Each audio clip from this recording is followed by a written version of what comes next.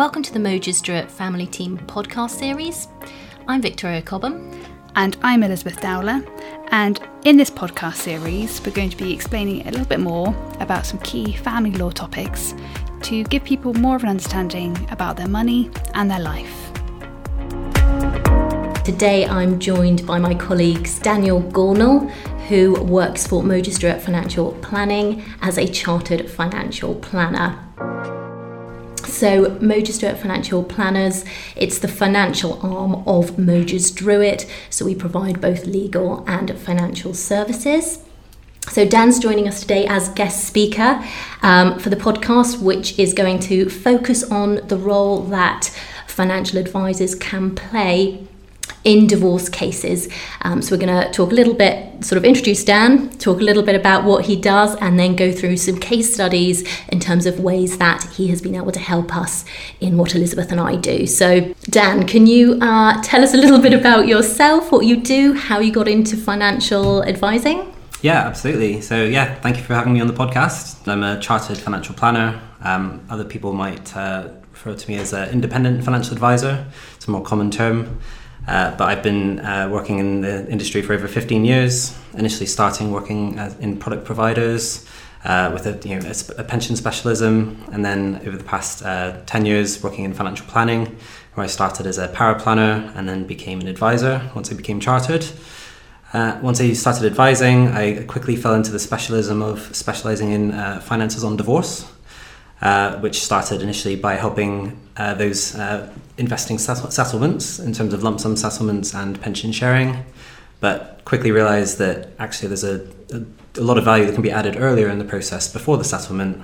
So quickly became quite involved with resolution, just obtained the specialist accreditation, making me one of fewer than 35 financial planners in the country to achieve that. Resolution is a really important part of our profession. So Resolution is a group of people who specialise in helping people through divorce, separation, all kind of family law issues. And what Resolution attempts to do is to encourage everyone who's a part of it to work in a much more amicable way. And I think obviously family separation is one of the most difficult times that people will go through in their lives, and actually having professionals who are committed to working in an amicable way and realising that we're actually helping families go through a process and not trying to make it worse for them.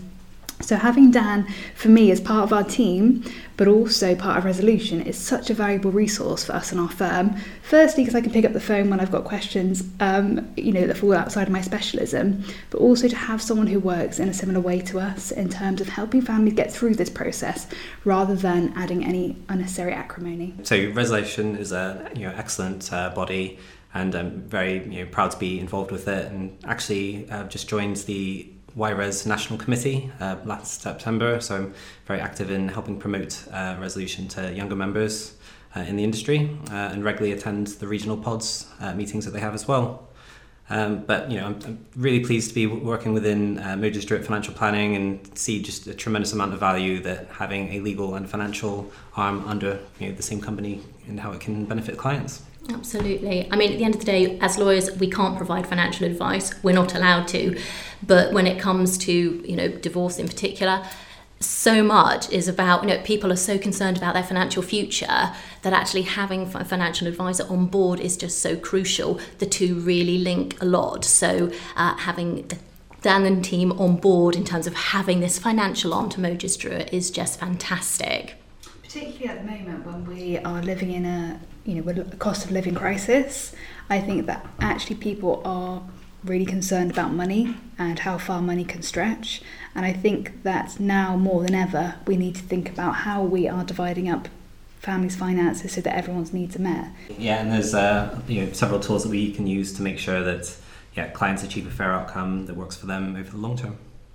So if we now sort of move on to a couple of case studies, because I think it's always really helpful to put sort of a theory into practice, and give a couple of examples of where, Dan, you have helped us and our clients, because there are lots of different ways that we can. So I think we've talked about in some of our previous podcasts about pensions historically in divorce were perhaps one of those assets that were quite wrongly placed to one side, and we had quite typically, we may have had the wife who wanted to retain the home and the husband who would have retained his pension. And at that point in time, that might have suited everyone really quite well. But when we get to a stage where people are retiring, we had a situation where the financially weaker party who didn't take any of the pension assets was suddenly sitting in this capital asset and realising, I can no longer afford to live here. So for us as a profession, we've really moved on from there and realising that pensions are really important assets and they must be taken into account at the point of separation rather than just placed to one side. So Dan, can you tell us a little bit about how you help us with the pension element of our cases? When couples are divorcing, like you say, pensions have to be taken into account. So one of the first things we can do is actually work out what pensions they have and what they look like. So pensions over the last few decades have been very complex. They've worked to make them more simple, but actually all these changes have added extra layers of confusion. But in a nutshell, there's two main types of pensions that people have. One would be a defined benefit pension. So this would be a pension where you'd be guaranteed to receive a set level of income at a set retirement date. So this could be something like a NHS pension or a teacher's pension. It's paying you an inflation-linked income in retirement. Whereas newer pension contracts tend to be defined contribution contracts, which the value of which is linked to the underlying investments within the pension, which at the point at which you want to take benefits, you could buy an annuity, which is another guaranteed income. Or you can go into flexible access drawdown, which is what an option that a lot of people are taking at the moment. So, one of the first things we can do is help work out what type of pensions they have, what type of benefits they're projected to pay, and start comparing, the assets against each other. And I think from my point of view, it's just so great to have you on hand because quite often it won't necessarily be immediately clear from the documentation whether it's defined benefit. I mean, obviously if it's military, like you say, or NHS, or then it is going to be defined benefit pretty much. But actually, sometimes there can be sneaky sort of hidden clauses that might look like a defined contribution, but actually are defined benefits. Yeah, absolutely. And even more confusingly, there are schemes that are kind of a hybrid of the two as well. And even where a scheme may look like a defined contribution benefit, some of the legacy schemes, going back a number of years, can have guaranteed annuity rates or guaranteed benefits within that. So that's things that we look for. And like you say, pension statements are very complex, often quite long. But luckily, I've spent a number of years trawling through quite a few of these, so I know what to look for and can help make sense of it for both the solicitor and the client. Yeah, absolutely. So if you have at the other side sort of saying, you don't need to worry about this pension, we can just split it 50-50. It's a defined contribution pension, it's simple. Actually, it's really helpful to run it by you if we're not quite sure, and you can say, oh, no, actually, it's more complex than that, it needs looking into. So I think, pension query, i.e. what is this pension, is the first sort of thing that we usually come to you on. And then obviously, if it is more complex, then we might need a pensions report. So can you talk us through that? So the objective of a pension report and commissioning one is to try and achieve parity between the two parties' pensions, and this is often either done through equalising the amount of capital they have or more often equalising the amount of income the pensions are providing. So in providing an expert report, the objective is to analyse the types of pensions and work out the fairest way to achieve that. In terms of the types of pension reports you can get, for example, I can produce pension reports which can equalise capital and income. However, in some cases, it's best to instruct an actuary to prepare these, particularly when there's public sector defined benefit schemes involved, such as the NHS or teachers' pensions. And the main reason for that is because on a pension share, the person receiving the pension credit, so the percentage that's agreed, would actually have their own internal membership within that scheme. And what it means is that an actuary is best placed to use the scheme-specific tables to calculate exactly what income that person can expect to receive from that. Quite often I have clients come to me and they will say, we've agreed to divide the pension 50-50. They recognise that the pension's an asset that's been built up during the marriage and they both need to share in that. What I always find interesting is sometimes dividing a pension 50-50 would not give the same income to those parties in retirement. So you could have a situation whereby if you just divided it 50-50, one person could be significantly better off in retirement in terms of income in their bank each month versus the other party. And for me, Dan, that's where you really add value. It's really recognising that to achieve an equal division of your income on retirement, you may need something like 60% of the pension transferred at that point. And I think, for me, especially before I learned a lot more about pensions, that seemed quite nonsensical to realise that you need such a big chunk to get an equal income in your retirement.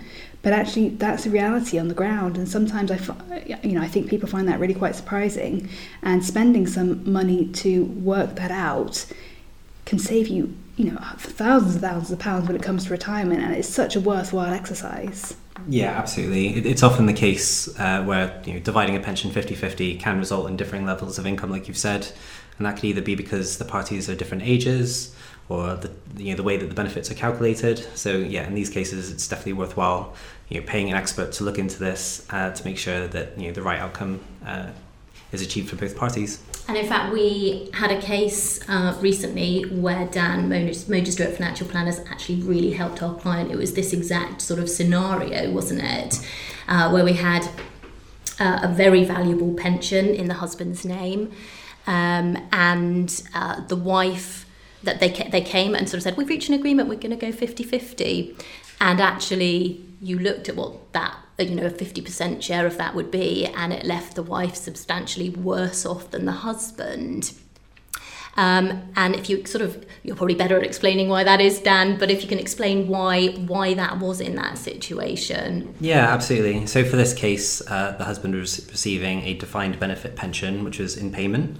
So that means they were receiving their guaranteed inflation-linked income already. And like you say, by giving 50% of that to the wife, and in this case, external transfer was the only option for that credit. So what that means is when the wife receives their share of the pension, it doesn't stay within the current scheme. It actually goes out to an external scheme where they need to receive financial advice to make sure that they can arrange their own pension. And in doing so would leave them with less income. So through calculating the benefits each could expect to receive, it was determined that actually it was more like a 59% share of that pension would need to go to the wife to ensure that both receive the same amount of income. Yeah, because sort of what we're trying to achieve is equality of pension incomes, and if there's a lump sum to also be paid, equalisation of that. And I think people think, well, then that's 50%, 50-50, but actually sometimes it requires a different split in order to actually achieve fairness, i.e. equality of the pension incomes.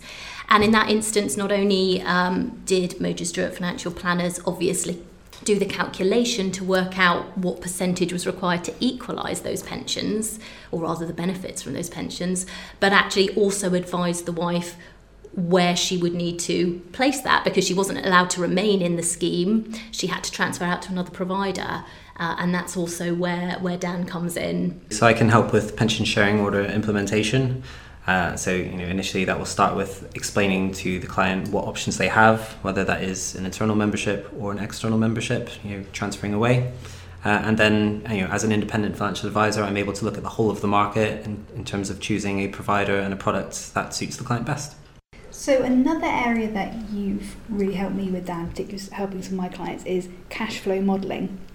So can you help explain a little bit about that and how that works? So cash flow modelling is a tool that a lot of financial planners will use for all of their clients because it's just an excellent visual way of looking at your future finances. Because looking at numbers on a piece of paper, it's very difficult to know what that means to you as a client.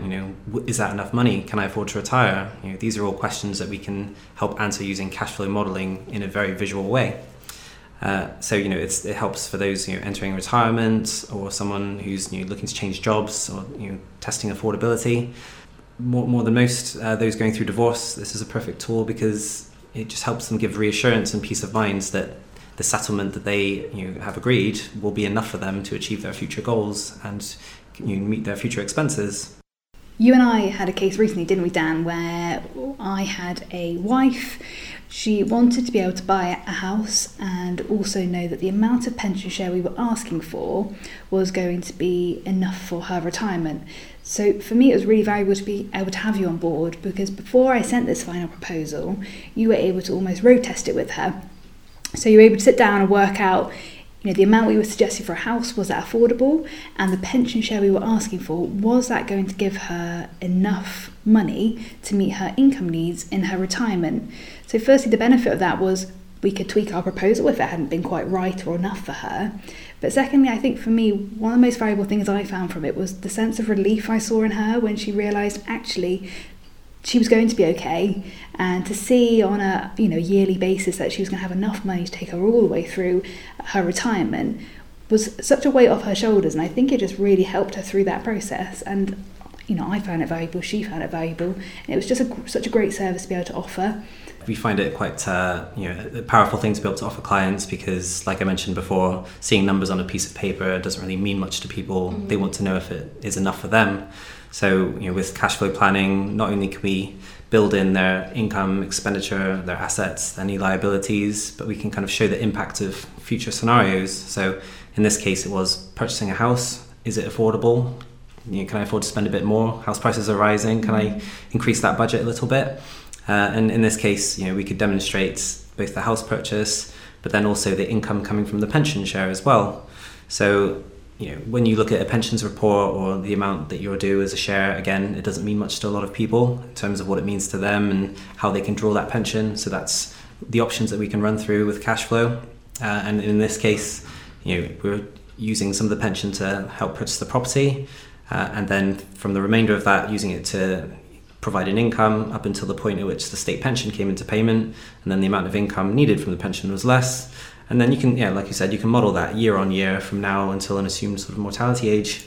But then building in a few stress testing the scenario as well. With the cost of living increasing, what happens if my expenses got 20%, for example? Will I still have enough money? And you can kind of show the impact of all these things. And I think that's what clients really get concerned. There's so much uncertainty in a divorce and a separation, and actually what they want to know is, what am I going to have month by month to live on? Am I going to be able to meet my needs? You've got all these, offers that are going back and forth between solicitors of, you can have X percentage of my pension and you can have this much capital from the house.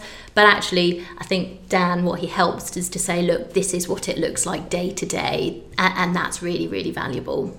And another way it is useful as well is if we build the cash flow and actually work out that there is still a need, you can then use the sophisticated software to calculate what that lump sum amount would be, and you can take that back and use that in the settlement negotiations. Absolutely. It's not just a finger in the air estimate. You're actually showing this is how we've calculated what my lump sum need is, so you can use that as part of the settlement negotiations. And again, that's about bringing Dan in at a much earlier stage. So not just saying, oh, okay, it's concluded and I've got some money I want to invest, or I've got a pension that I need to decide where to put.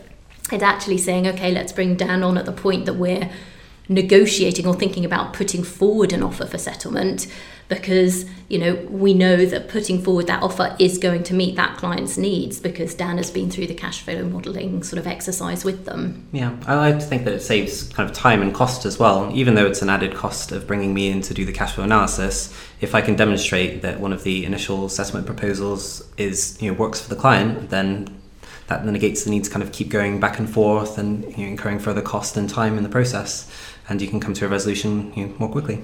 Absolutely. And I mean, one of my clients was absolutely delighted because she went through some cash flow modelling with Dan and realised she could retire 2 years earlier than she thought she was going to. So win-win. Yeah, absolutely. That was a really nice case actually, because again, it was a classic case of the client not really knowing what this new pension credit meant for them. In this case, they were to receive internal membership within a defined benefit scheme. So this was going to be an immediate income, which would be inflation linked. And actually that immediate income met most of their expenditure requirements. So what I could demonstrate with the cash flow is that not only could she afford to quit her part-time job that she was currently working, but then she could go back and retrain in a completely different career, which she wanted to do, which is more of a passion project rather than an actual job. So to be able to give people that reassurance and peace of mind and help them make these big changes, is really rewarding. Fantastic. So another area you help us with is when people come out of a divorce and they may have a lump sum of cash. Sometimes people haven't been the party who have been who have run the finance in the family, so suddenly they've got this pot of money and they think, oh my gosh, what do I do with this? And I think that's another place for me where you add so much value, is to help people know what I can do with this pot of cash to make it work for me. So can you talk us a bit more through that, Dan? When a lump sum settlement is received, often the clients don't really know what to do with it. It can be quite a large amount of money, which is intended to provide for the rest of their life. So they obviously want to do the right thing with it. So as an independent financial advisor, again, I can look at the whole of market when it comes to looking at solutions. And we do utilize investment managers and outsource the actual investment of the money.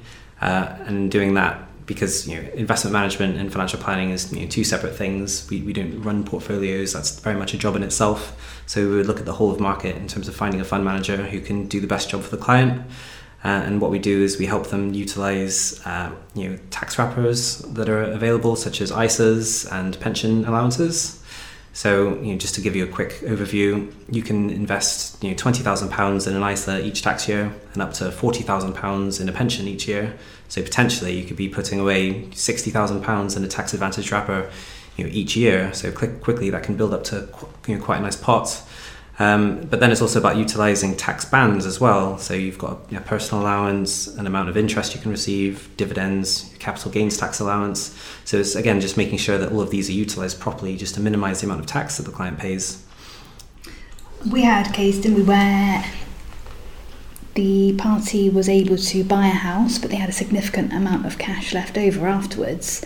And for me, being able to kind of pass that on to someone in-house, I'd worked with the client for maybe 18 months, and instead of then them going off and having to find someone new, I was able to say, look, I've got Dan in-house if you would like to use him, and you were able to help them understand where to put that money to be able to provide them with an income which will last their lifetime. I think that was just, for me and the client, they found it just so much easier moving seamlessly from their lawyer into the financial advice, and it all just being dealt with in one place. You've got the consistency of service for the client, and just the benefit of us being able to communicate internally, which would be difficult to achieve if you're dealing between different companies. But yeah, like you said, for this case, it was a great example of taking a large lump sum of money, helping the client determine what their needs and objectives were over the long term, determining their attitude to risk. We always assess the level of risk that a client is comfortable taking to make sure their monies are invested appropriately. In this case, we chose an investment portfolio which could provide them with a regular income, which could meet all of their needs. But then again, going back to cash flow, you did an exercise there just to demonstrate actually that they could afford to take more income if they wanted. They didn't have to. The flexibility was there, which gives the extra peace of mind. But again, it's all about utilising the tax allowances, receiving the income, but also growing the capital to keep pace with inflation as well. And then also, as a financial planner, I provide clients with an ongoing service as well. So we have regular reviews with the client. We look at the cash flow every year just to update with any changes to circumstances, and make any strategic changes along the way. And in terms of this question will inevitably always come up because people are stretched when they're going through a divorce, but costs and fees and things, quite often that'll be a question. So can you talk us through sort of what you do in terms of when you meet with a client, or you're potentially going to meet with the client? So in terms of costs, I'm always happy to have an initial meeting with the client at no charge. So it's a no obligation initial meeting, really just to have an opportunity to discuss them, their needs, their background, and what they're looking to achieve. And then give me an opportunity to discuss the type of work I do and potentially the value I could add. If the client wants to proceed from that point, then we can get them to complete some compliance documents with the fact find. But then also I can utilise some of the documents that have already been completed, such as the Form E, just to save them having to duplicate work. And then what I do is I put together a formal fee agreement which confirms the exact scope of work I'm proposing, and the fixed fee. That fixed fee is calculated using a time cost basis, based on my hourly rate. But the important thing is that the client isn't due any fees until they're happy with the work I'm proposing and the fee that I'm putting forward for it as well. Perfect. So again, it's that certainty for the client, which is really important when they're going through, a separation or divorce. So I hope that to everyone who's listening, this has been a really useful way to understand the interplay between divorce and us, our role as solicitors, and also the help that Dan can offer as a financial advisor. And we very much try to work in harmony with one another to make sure that the service we're able to offer our clients is all-encompassing. So we're not only thinking about the here and now, we're thinking about what's going to happen immediately after your divorce, but also what's going to happen in your retirement, and taking you all the way through almost that life journey.